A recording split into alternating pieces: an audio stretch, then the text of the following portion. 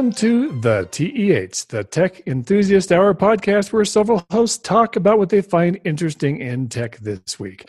The show notes for this episode are at tehpodcast.com/TEH66. This week, we have all four regular hosts. I'm Randy Cassingham, founder of ThisIsTrue.com, the oldest entertainment feature on the internet, and the meme site RandysRandom.com. Who's next? I'll be me. That'll be next. I'm Kevin Savitz. I am creator of freeprintable.net, which offers free printable documents and templates and uses a lot of domain names, which I'll talk about shortly. And faxzero.com, which lets you send faxes like it was 1980. I'm Leo Notenboom, Chief Question Answerer out at AskLeo.com. I'm also the publisher of a couple of non-techie sites, NotAllNewsIsBad.com, a daily antidote for everything else that's going on, and HeroicStories.org, twice weekly stories of people just being good people. And I'm Gary Rosenzweig, the guy you'll see a lot of if you went to MacMost.com, where I help you get the most from your Mac. And I do WordPress stuff, and I make mobile apps too, most of the games. So what have we been up to this week? Randy got older. Yeah, well, haven't we all? No, just I did something fun for my birthday. I actually logged into Facebook last month to wish somebody else a happy birthday, and Facebook said, "Hey, your birthday's coming up. You want to do a fundraiser?" I was like, "Not really." And I said, "There's no fees." I said, "Well, in that case." So I did a fundraiser for the Uray Mountain Rescue Team, which is our team here in beautiful Uray County, Colorado. And I actually get to work with those guys sometimes, which is really cool. And I thought, hey, I can tell us a quick story about why I picked them. And sure enough, about 5 minutes later, I got a text message from one of you people that said, "You set your goal too low." Well, you did. Well, I took what Facebook suggested, which was $200. And so I logged back into Facebook, and it was already more than halfway to that goal. So I quickly changed it to the getoutofhellfree.com approved number of $666.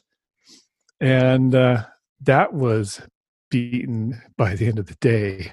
So I kicked it up to $1,666, and it broke $1,000 by the time it ended last week, which I think is pretty darn cool. Yeah, it is. It is. Facebook fundraisers are are interesting. Yeah, I have mixed feelings. I do too. Yeah.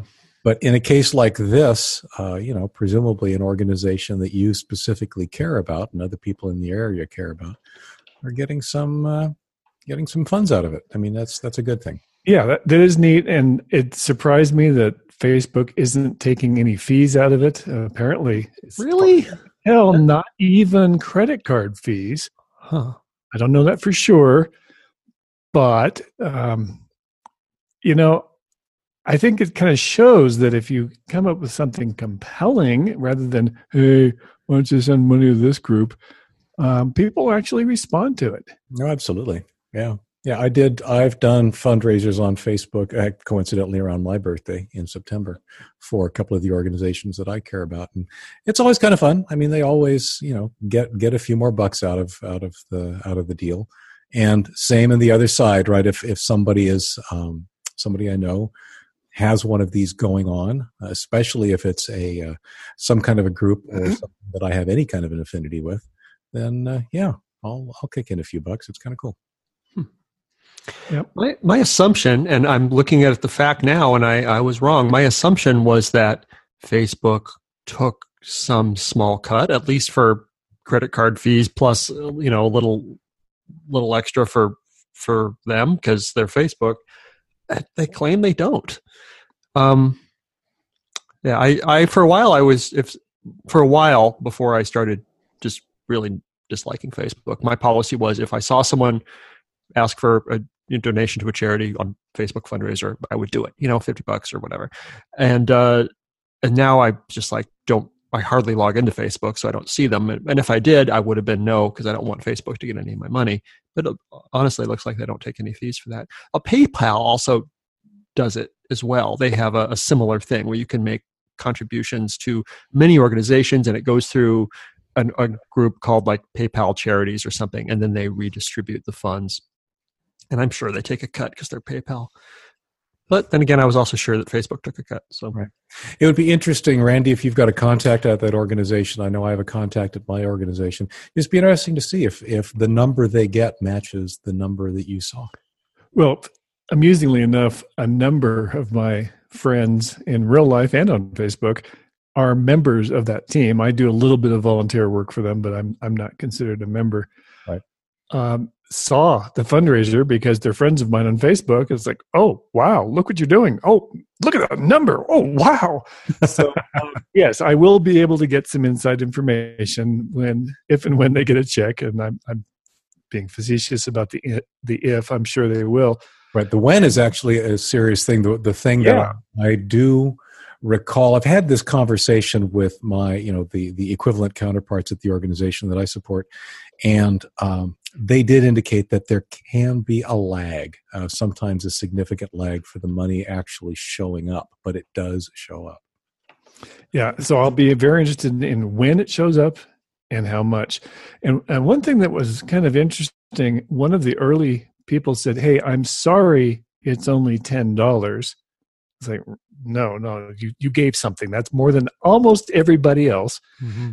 But he said, I'm doing that every month. So he actually signed up for a recurring donation. Oh, cool. And I didn't even know you could do that on these things, but he apparently figured it out. I don't remember seeing that. That actually is pretty cool. Yeah.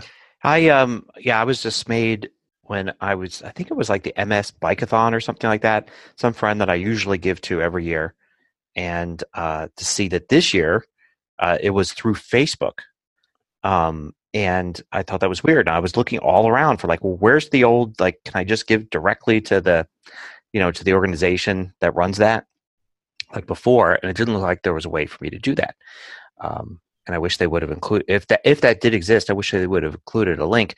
What I was concerned about was not Facebook taking money, but somehow using that information. I've been really shy about being on Facebook, which is why I didn't even know you were doing this, Randy. So yeah, it's like, well, I just don't want that to go into my profile. Like, right. I give money to charities. These are the charities I support. This is probably these are the specific charities. Yeah. Yeah. I mean, maybe good point. They may sell that information. Who knows? They are Facebook. I mean, could I advertise now as like, if I wanted to advertise on Facebook, could I go and say, I'd like to show my ad to all the people that supported this charity? And yeah, I mean, yeah. I don't know. It's interesting though, because I can also see it from the charity's point of view. Facebook is this huge audience, and by directing everybody, if they can or are willing to donate through Facebook, just because of the way Facebook works, they get so much more visibility that it's a big win from the charity's point of view, in the sense that they'll probably end up getting more money by funneling everybody through Facebook. Yes, and yet, sorry, Randy, but then the charity doesn't have direct contact with those people, so they can't create an ongoing relationship. Good point. But the and that I was coming up with was, if it's true that Facebook isn't even charging credit card fees, they're absorbing that, then the charity is actually getting more from every donation. True. A lot of trade-offs here. Somebody at Wired or somewhere needs to do a whole expose on exactly what's going on. Yeah. That'd be interesting. All right. Well, enough of that. Who's next? I'll be next. I have a couple of things. I have had on my to-do list for a while to do a domain name checkup, log into my registrar and see what was coming up for renewal and renew things. Let some things lapse. And as we've said before, I have about 500 domain names. I'm using many of them. And I was kind of logging in to kind of check the situation. I knew I had a lot of things to either renew or decide not to renew. And I got out the axe more than I usually do. I'm not usually a believer in killing sites, but I've had some sites that have been underperforming for years, and I'm just like, you know what? They're up for renewal. It's not even worth the $9 to renew them. And so I going to be letting about 10 sites go. I had recently related to this. I had recently canceled one of my credit cards as they irritated me one too many times. So instead of having 2 business credit cards, I have 1 business credit card now. And so with my registrar, I had my default credit card before was the one that now no longer exists. So I pointed them to my other card. And then when I went to renew many domain names for many years, it was an expensive receipt. And the new credit card denied the charge because they thought it was fraud. Yep. So, yep. And so, they saw this big charge coming their way, and they were trying to protect me, and they denied it. And so I had to do the thing, which wasn't actually that hard. But I have to they sent me an email, and I said, like, "Yeah, this was a legitimate charge," and then it went through after a couple more tries.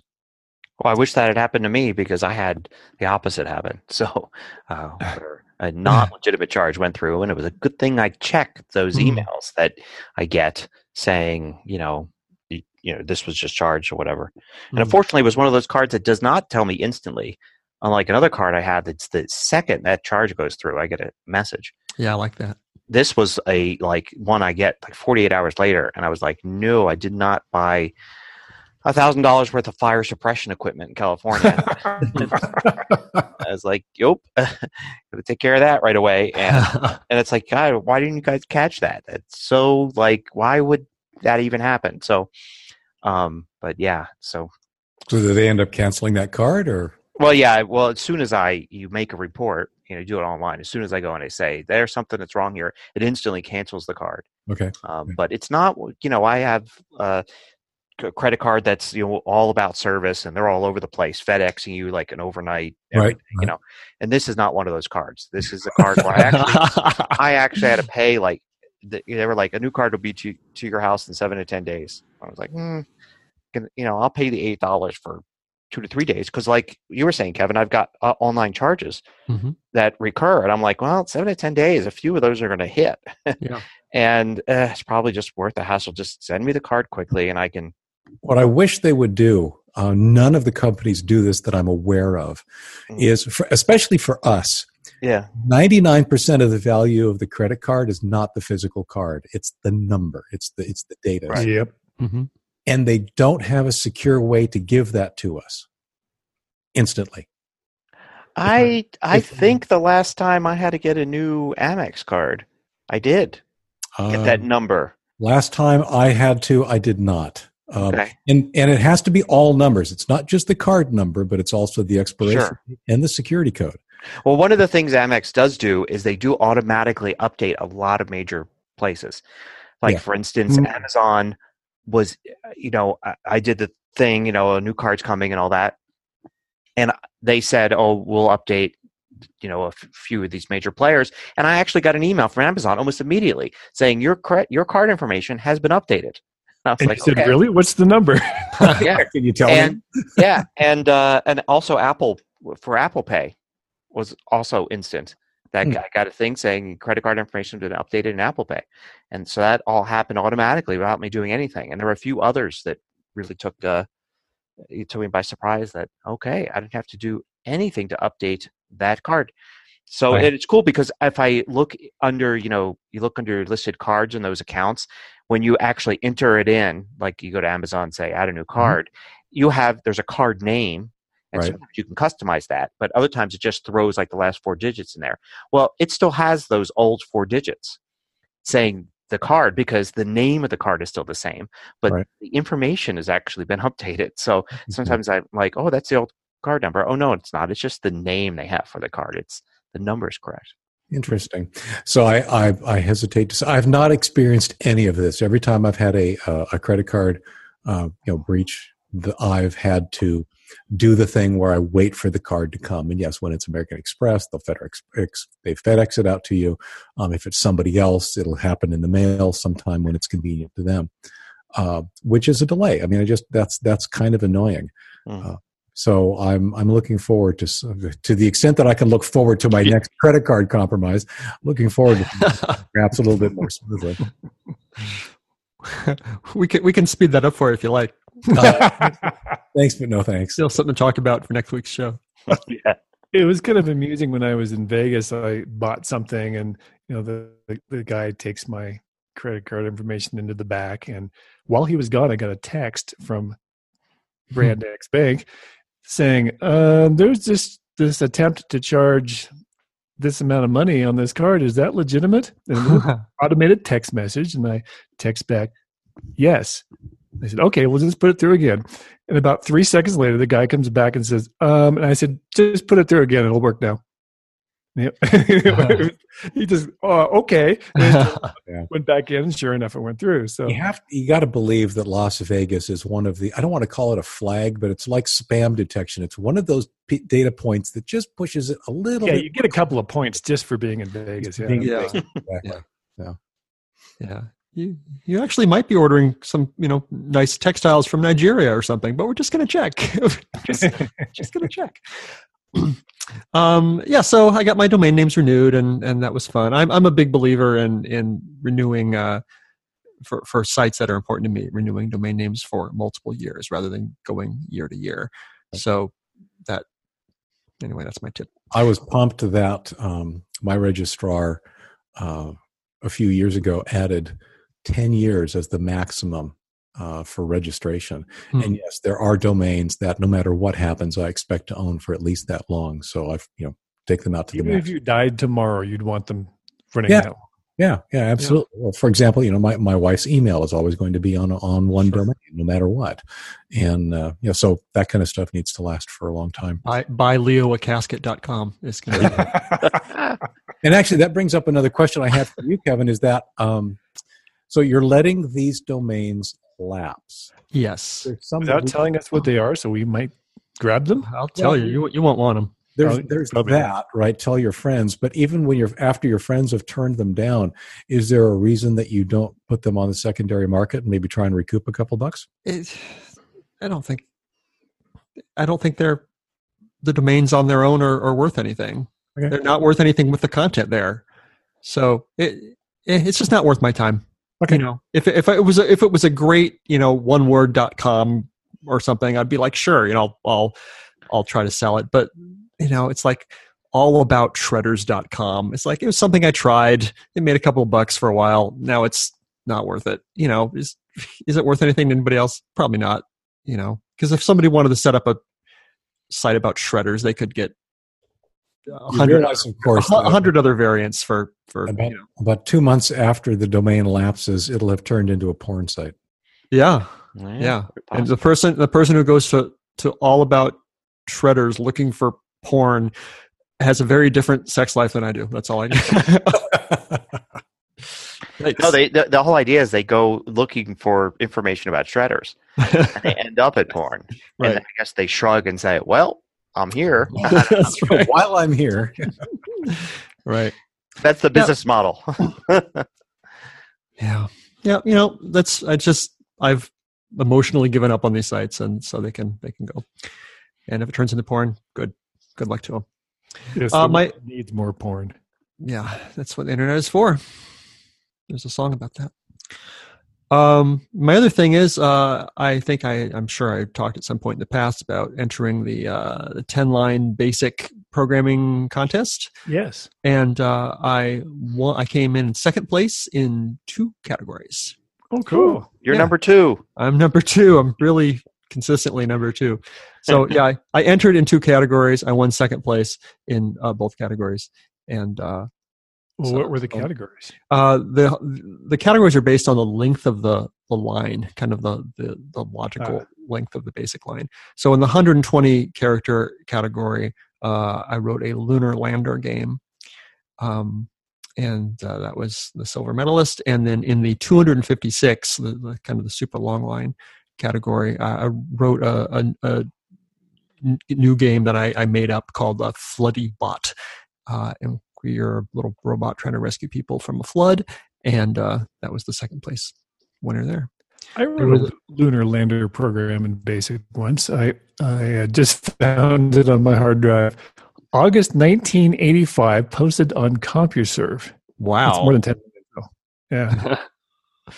Nice. Graphics or all text? It was for the Model 100. Remember the Trash 80? Oh, sure, absolutely. And 36 lines, so not too bad. You could have tightened that up a little bit if you wanted to, I bet. Well, yeah, but 1985, it's a kid. Yeah. Cool. So anyway, that was it. That was fun to get that, and that's all my news. Cool. Well, in my corner of the world, it's funny, your domain name renewal process reminded me that I did a little bit of research in my own domains, and I have like 60 or 70. I'm not up at the Savitz level of domain ownership. But what I've been noticing is that I've been having the DNS served up by Amazon Web Services, and that's actually costing me more money than I expected. So I'm in the process. I'm in the process of slowly migrating them either back to the registrar, where it's included for free, or to my host, where it's also included for free. I'm using the host for the important stuff like Ask Leo and so forth. What brought some of this around is that I've been doing what I started to call the web hosting shuffle with actually the same nonprofit I was talking about earlier. We inherited a site where that was custom written, and the person who wrote it disappeared, so they were kind of stuck, and we ended up moving it to WordPress, and at the same time then moving it to a very common host that shall remain nameless. The problem with said host is that they didn't support a particular technology that, as it turns out, we relied on. I was actually very surprised to find that out. You guys will recognize it. It's Mailman, the mailing list software. Of course. That host, while they support the infrastructure, the cPanel infrastructure that you use to manage the site, they had made the decision specifically to not include that technology. So fine, we rely on it. We need it. Oh crap, what are we going to do? Let's go to another host. So we went to a different host who also shall remain nameless. They, of course, I investigated beforehand, supported Mailman. And we moved over there. Everything's fine and wonderful. We started sending out mail, and some of the mail would bounce. And it was bouncing because the IP address was blacklisted. It's a shared host, right? Come to find out, of course, we're on a server with 700 other websites. But the mailing infrastructure that they were using actually wasn't actually coming from the server. It was coming through a different shared infrastructure that they have. And sure enough, when you're sharing infrastructure like that, if there are some bad actors amongst those other websites, you inherit their reputation. So to make a very long story short, we moved to Liquid Web, and we're actually doing the same thing on a smaller scale that most of you guys actually are doing as well as I am. They now have their own virtual server with their own IP address and their own, basically their own everything, which, to me and to you guys is just wonderful because you've got access to all the underlying infrastructure. You can take a look at the logs that a shared host won't let you see. You own your own reputation for an IP address and so forth. It's just that, this is like the fourth host in less than a year. It's just such a pain. We've gotten really good at moving hosts. Yeah. Just because there's so much practice. But the cPanel makes that pretty easy. Well, and so one of my fears, one of the things that I really think about a lot when I'm doing this kind of stuff is, remember I said this whole scenario started when they had a website, it had been custom written, and the developer disappeared. I wanted that disappeared scenario to be taken care of. In other words, if something happened to me, I wanted them to be able to not be left in the lurch like they were before. It's one of the reasons we moved to WordPress, because if you want help with WordPress, you can go out and find help with WordPress. Same thing with most shared hosting. If you want to get us help with the cPanel interface, which is what most of these shared hosts use. Yep, you can. There's people out there who do that. The concern, of course, is that now we're adding yet another layer where they actually own the entire server, and somebody needs to be able to jump in and do things with the server underneath it all.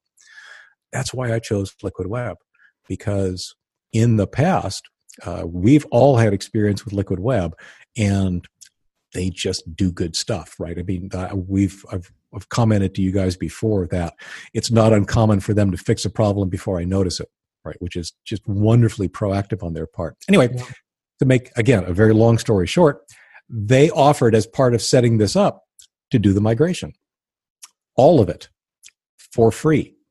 And they did. There was exactly one issue. I swear, we were basically moved in less than 24 hours after making the decision. Basically the DNS propagation was probably going to take longer than the actual move. Very happy so far, but that, as you might imagine, is what took a lot of certainly time, but also psychological energy over the last week, because those are always nerve-wracking times when you're moving from one host to another, especially for an organization that relies on this technology.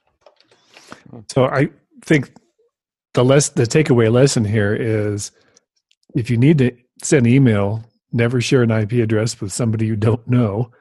Yeah, that's a big one. And the other one that is actually left unsaid was when you get a new IP address from even a very reputable host, you got to check it on the blacklists to see if it happens to be on the blacklist from the previous owner or user of that IP address. Which is exactly what I did with the new IP address we got from Liquid Web. And, obviously it was clean and everything so far seems to be working swimmingly. But yeah, that's something that you also need to kind of sort of pay attention to. But also the other thing I want to say is that, we're probably paying a couple bucks more out at Liquid Web. Certainly, host number 2 that shall remain nameless offered to upgrade me from shared hosting to virtual server. And I just decided, given the level of service that you guys have been providing me, I'd rather do it with a known entity, somebody that I've got really good experience with. And yep, it's a couple bucks more, but man, was it worth it. I mean, it is just so worth it to go with a good company for something that's this important. Yeah, I should add, it sounds like an advertisement, but it's not. No, it's not. This is just real life. I know, which is, so, I use them too, and their support's great, and they cost a little bit more, but, sometimes that's really worth it. I suppose they cost more from a generic shared hosting thing that you can, get for $99 a year for quote unquote all you can eat, but compared to what I used to be at, what was the name of that company we had before? Rackspace. I mean, this is still like Liquid Web is such a deal compared to what the Rackspace was running.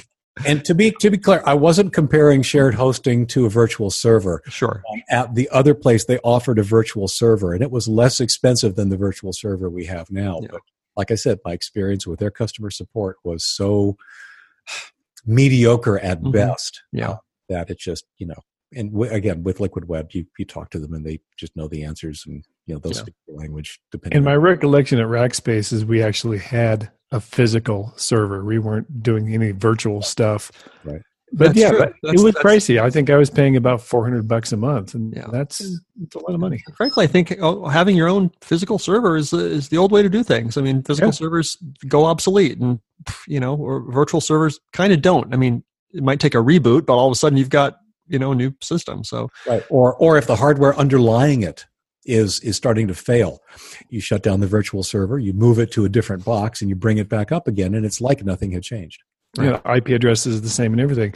The issue I'm having is the operating system my virtual server runs is going to end of life sometime in 2020, as I recall. So I'm going to have to move, even though everything else is fine. The hardware is fine. Right. But as you were mentioning earlier, cPanel, the interface software that we're using on these servers, makes that easy. I mean, moving a site is so much easier than it used to be. So, as long as cPanel knows everything you're doing. Yeah, and especially if you're doing both sides, if the source, the original is cPanel and the other one, the destination is cPanel, it just does everything correctly. In my case, it was, obviously a custom kind of cPanel thing that shared hosting services use, but the migration team out at Liquid Web, they know that stuff, so they know what to look for. Yep, they needed my password to go log into the other host, but they were able to poke around, and I'm sure they've got like a checklist of things that they just make. Well, and no matter who it is you're moving from, they've done it before. Yes, they do. Yes, they have. So anyway, that was like I said, a bunch of my psychic energy for the last few days. But interesting stuff. Yeah, Gary, what's up with you? Well, I mean, what you're talking about reminded me a little bit of. There's these meetups here in Denver. I'm sure there's everywhere WordPress meetups, and one of the WordPress meetups I enjoy going to is called the Happiness Hour.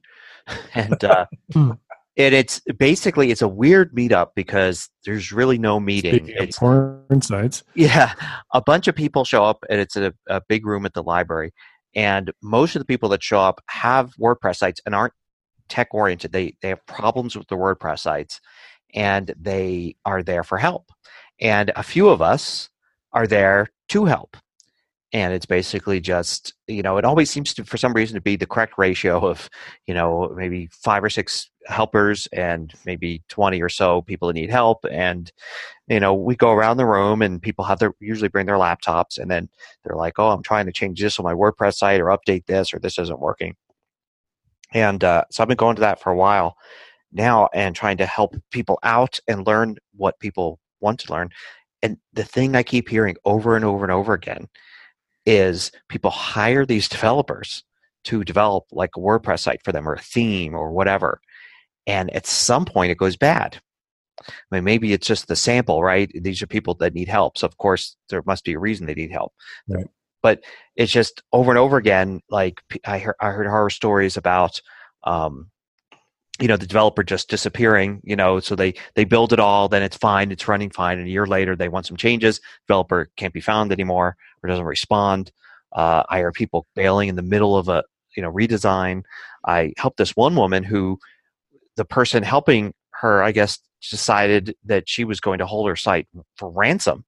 Ooh. And basically disabled the theme and all of this stuff. And the site was down, and she was there all desperate. And there was another, I think, not Liquid Web, but I think it was called SiteGround or something was the name of the host. Mm-hmm. And I was like, I've heard of them. I bet you they have daily backups of your site. And sure enough, they did. So got to, get her site all fixed up by reverting to a backup from 48 hours ago. And then logging out the developer. Exactly. And then instantly changing the password, of course.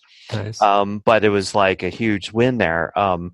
And just, all sorts of just bizarre stories of different ways developers just disappear. But the neat thing about it, though, is that in a case like this, when you're on a platform like WordPress, mm-hmm. even if you've got somebody customizing the heck out of a theme, you've got resources, right? You've got places to go. In your case, you've got meetups to go to.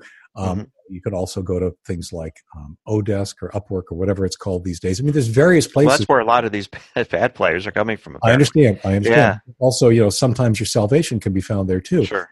If you've got a truly custom site, that's just not the case, right? You need basically a bare bones PHP programmer or something like that, and that's a whole different ballgame.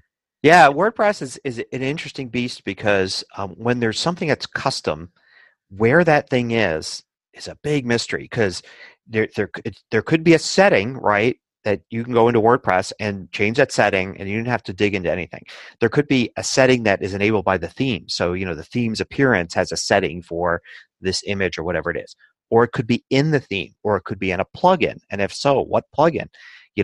There's so many different places like one little custom thing could be. Sure. Just trying to figure out where it is. That was another one of the problems I was working with, was just trying to figure out where this one setting for this e-commerce thing was. And it was just changing the number in a pop-up box. And I was like, boy, just my mind's exploding with the number of places that this could be, depending upon how the developer approached it. And I knew how I would make it something that a setting you could change.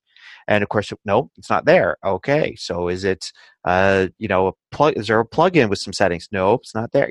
And then eventually it came down to some sort of scripting language for this plugin that fortunately was, even though it was not proprietary, but it was like custom-made scripting language for this, how this plugin worked. We were able to look at it and figure out, here are these entries, make the change, and the change works. So it's funny because I don't know how you went about finding it, but I have definitely gone to the root of my WordPress installation and done a recursive string search for something that might be near wherever that setting could be. And that wouldn't have worked in this case because this would have been a database entry. Oh, right. The little, like, it was basically a setting, but the setting was like, here's the script that displays this form. Yeah, I've done the string search through a database dump, which is also not pretty, but yes, that's the kind of thing that has to happen. Yeah. Right. Yeah. So well, good on you for fixing it. Yeah. Yeah. So cool. Well, what stories do we have to talk about? Well, I'm sure that all of you looked at the SpaceX Heavy launch last week, which was awfully cool. Wow. I had to roll my eyes about the GWiz headlines of they're going to land all 3 boosters for the first time ever. It's like they've only done one launch before, and they didn't even try to land all 3 the first time. So yeah, it's the first time. No, they tried the first time, but they didn't succeed on that center one. Right. They sort of didn't this time either, unfortunately. I mean, it did land nicely, but something happened that I have been wondering, why hasn't this happened again or previously? And that is when they land a booster on the drone ship, you've got something really tall and skinny out on, an open ocean that's bobbing all around.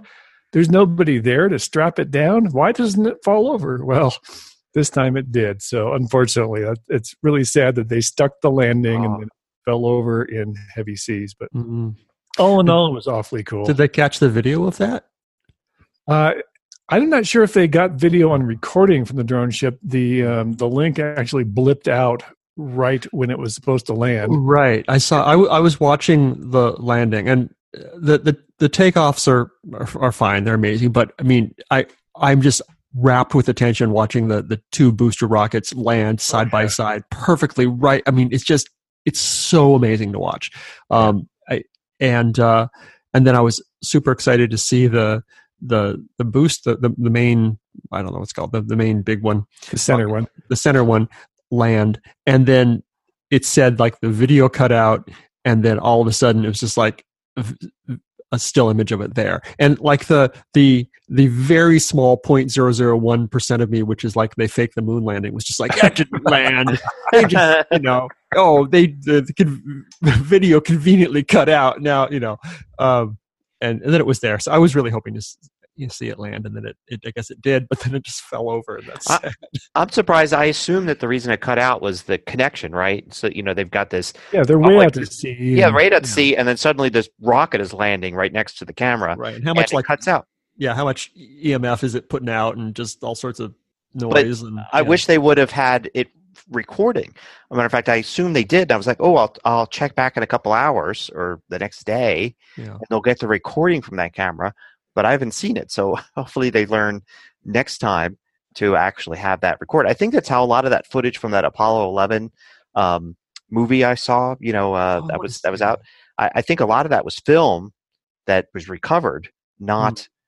I mean, because they didn't send all that video, right? It wasn't a stream we'd have now. We landed on the moon now, there'd be like 500 consecutive streams going in live. 4K. Yeah. Right. But a lot, there was just that one stream that everybody watched on TV, and then a lot of that camera stuff was film cameras that were being used. So I wish they would, have had that camera recording, maybe super high def, cool, like of that, and then said, okay, well, tomorrow we'll get that. We'll retrieve that when we retrieve the rocket. We'll retrieve the film too.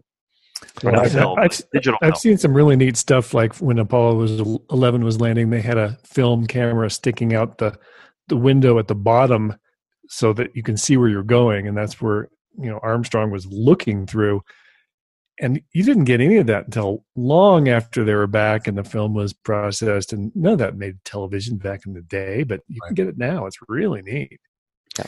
So one of the things I learned from this article about the rocket booster falling over after landing actually answers your question, Randy, about, and I had the same one. I mean, you've got this tall thing on a flat boat out in the middle of the ocean. What happens if the waves get too high? It doesn't always fall over. They have this thing called an octograbber, which, I mean, God bless them, they just know how to name things over there. They sure do. So the octograbber supposedly latches onto the base of these boosters automatically. It's a robot, so because you know exactly where it's going to land on the platform. So the octograbber goes out there and apparently latches onto these things and prevents this from happening. Except that in the case of the Falcon Heavy center core, it's actually configured a little bit differently. It's a slightly different design on the outside, so the octograbber couldn't hold on to it. Oh. So the next time, supposedly, this is one of the things that they will be taking care of, is that the octograbber is going to be updated so that it can actually hold on to the center core as well. Maybe they'll use 2 quadrigrabbers. Yep. I liked that the name of the drone ship was called "Of Course I Still Love You." Yeah, yes. I know. That's a great name. Like I said, they do names right. Yes, they do. Yeah. All right. So what's next? Right as we were preparing for the show, and I'm struggling to find something interesting in the news to talk about, I get an email from listener and friend of the show, Michael Mulhern, who said, thanks, Michael. Hi, Michael. Hi, Michael. Who said, while reading the latest Cryptogram newsletter, which is the Schneier on Security monthly newsletter, this one struck me as an interesting med tech article to talk about on the show. Researchers are able to add or remove the signs of cancer from CT scans. The results are good enough to easily fool radiologists. So basically, researchers have created malware that can get into digital CT scan and MRI scanning machines and add cancer to the images or remove existing real cancer from the images well enough to fool radiologists all the time. And even after the radiologists were told some of these have been monkeyed with, they still got it wrong the vast majority of the time. That's kind of scary. Yes. Yeah. Although, to be fair, the concept of malware in your radiology equipment, just that right there is enough to scare you, right? Mm-hmm. Yep. Knows what it could be doing. Right. But have it be so highly targeted as to be able to fool radiologists is kind of freaky. Yeah.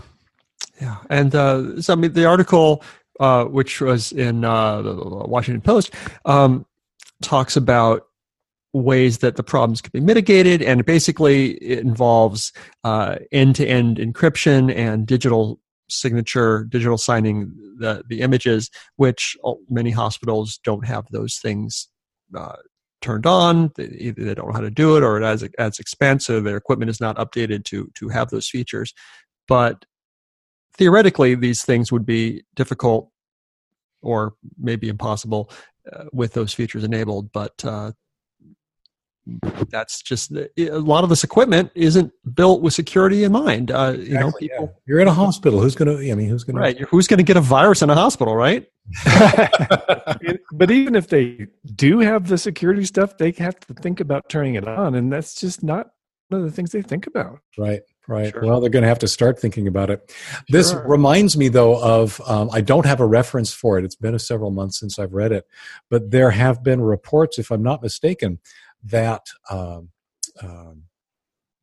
computer-aided analysis of these kinds of X-rays are actually slightly more accurate at diagnosing things like cancers than... I know where you got that. I'm sorry? I know where you got that. Where did I get that? My podcast. Was it yours? My podcast on AI and medicine. I'll link to it.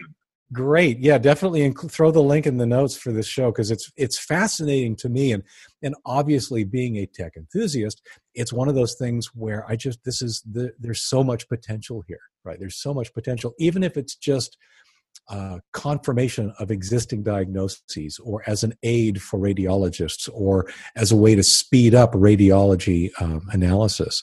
It's just they're a lot faster too. Yeah, there's so many different applications for this. It's kind of the same thing, only in reverse. Rather than adding or subtracting from your X-rays, the computer's actually analyzing it for you. Mm-hmm. This whole thing reminded me a little bit of Stuxnet. A few years ago, which was the computer worm that was discovered in 2010, and its sole purpose was to target and cause damage to Iran's nuclear program by physically causing the spinny things and reactors to become damaged. Yeah, spin too fast or not spin, whatever was the wrong thing to do. Right, yeah, and actually physically damage the equipment. I mean, someone could do this. I mean, I don't know. They could target it to make it look like everyone in this town, had a disease when they didn't. Or what if you target it so that it looked like you just wait for a certain person to get a CT scan, and you could tell by their name or their social security number or something, and then you make it look like they have a problem or they don't. That's delightfully evil. Yeah. Yeah. Leave it. Yeah. Yeah, and what's interesting, if I'm not mistaken about Stuxnet, and maybe we'll see the same thing here, is that the Stuxnet malware actually was extremely widely distributed. Mm-hmm. You or I might have software on our computer if we were infected that was looking to see if we happened to be a nuclear reactor. Right. And if we weren't, it wouldn't do anything. But if we were, well, then it would go and party. Mm-hmm. I wonder if the same thing will happen here, where all of a sudden we're all running software that's checking to see if we have our X-ray machines attached, and if we do, then do something with it. Mm-hmm. Yeah. Anyway, thought it was super interesting, and it's probably not the last we're going to hear about stuff like this. Yep. Good job, Michael. Yes, great question. Suggestion. So speaking of security features, so Randy spotted this article at Forbes that is interesting, and it's about. As soon as I started reading, I knew what it was about. It's about Apple's Find My iPhone feature. So that's the feature that everybody who has an iPhone should have on, and should have the equivalent feature whatever phone you've got. And if you lose your phone, you can locate it. If somebody steals your phone, you can try to locate it. But there's also a locking feature. So if somebody steals your phone, you can then go and lock them out of the phone. You could do a kill switch, kill the phone. And you can it'll also do things like it'll make sure that they can't get into the phone or erase it, reuse it, anything like that. It's locked down. It's a great security feature.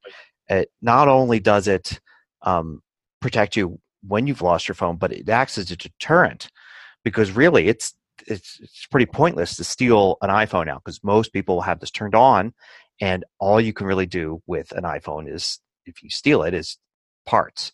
So you can maybe sell it for a few bucks for somebody that's going to take it apart, reuse the screen, or something like that.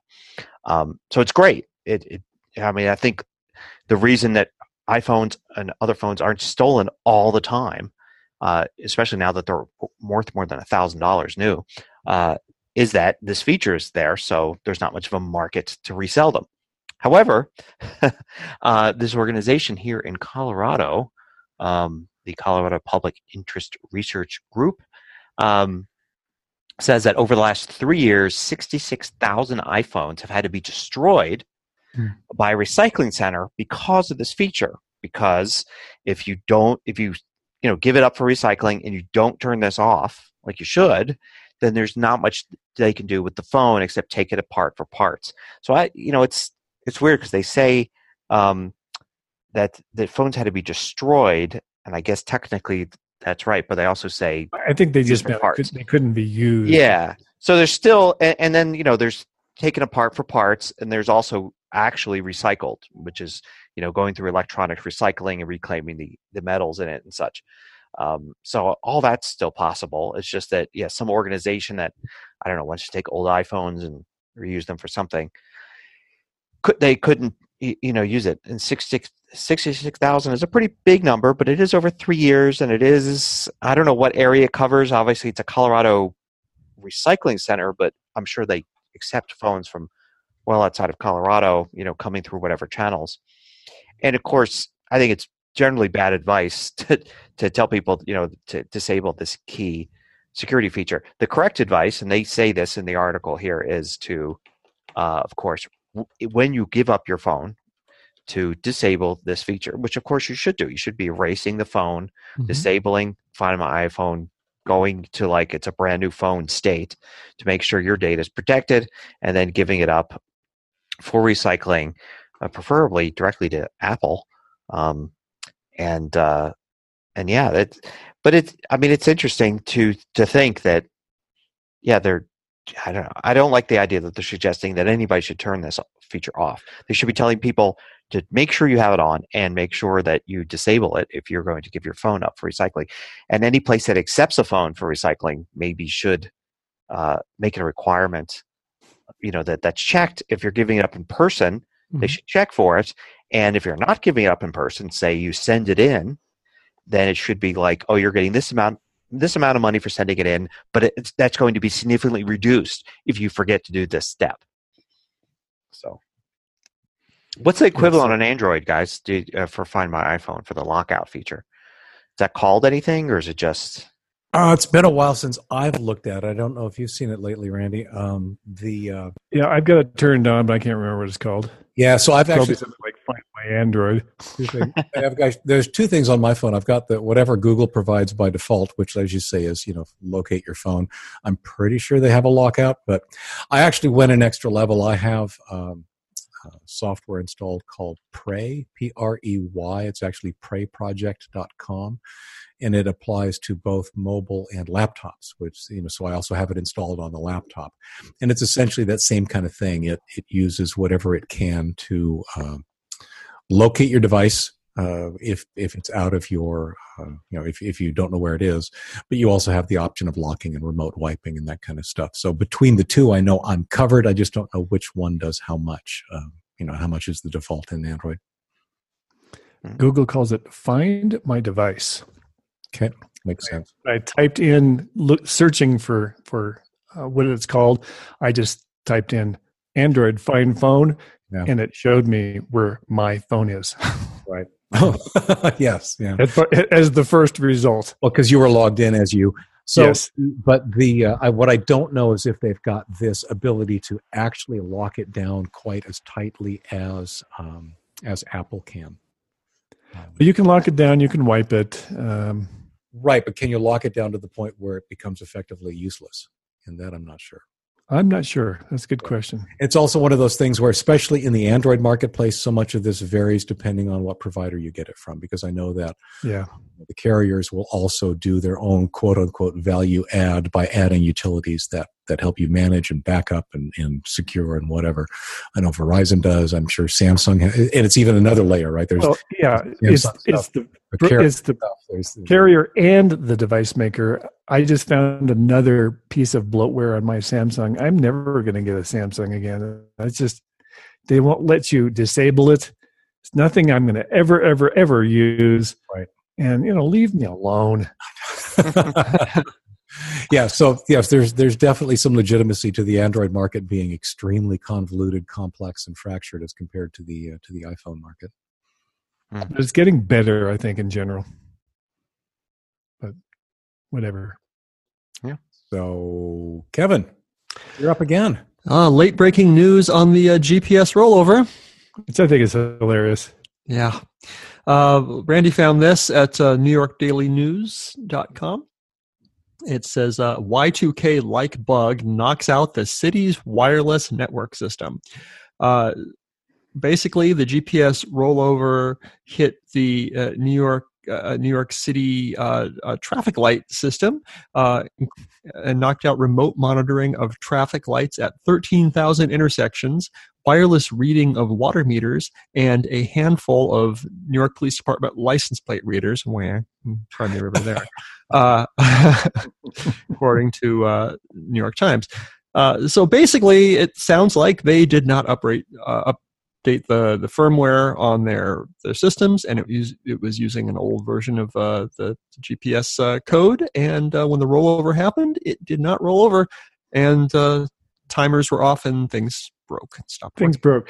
And the thing that got me about this is just another example of it was fixed. They just didn't update. Mm-hmm. Oh, really? I didn't read the article. So this is another argument for keeping your software and your systems up to date, folks. Exactly, including firmware. You know, like your router, there's probably a function on it when you log into it, check for a software update, and it will. That too depends an awful lot on the router. It does, you know, the quality and how old it is. But, you know, just about every time I log into my router, which is probably not often enough, it says, hey, there's an update. Like, and in my case, Comcast remote manages it for me, so they just update it with something. The city pays roughly $37 million annually to defense contractor Northrop Grumman to maintain the $500 million system. Apparently, maybe they should have gotten the plus plan or something and paid $40 million. Jeez, can you imagine paying that much for a contract to keep your systems working? And they still don't. This is just, okay. Come on, North Grum. This was like so basic, just, you know, kind of a basic level thing of keeping firmware updated. Just kind of a waste of money there. Good job, New York.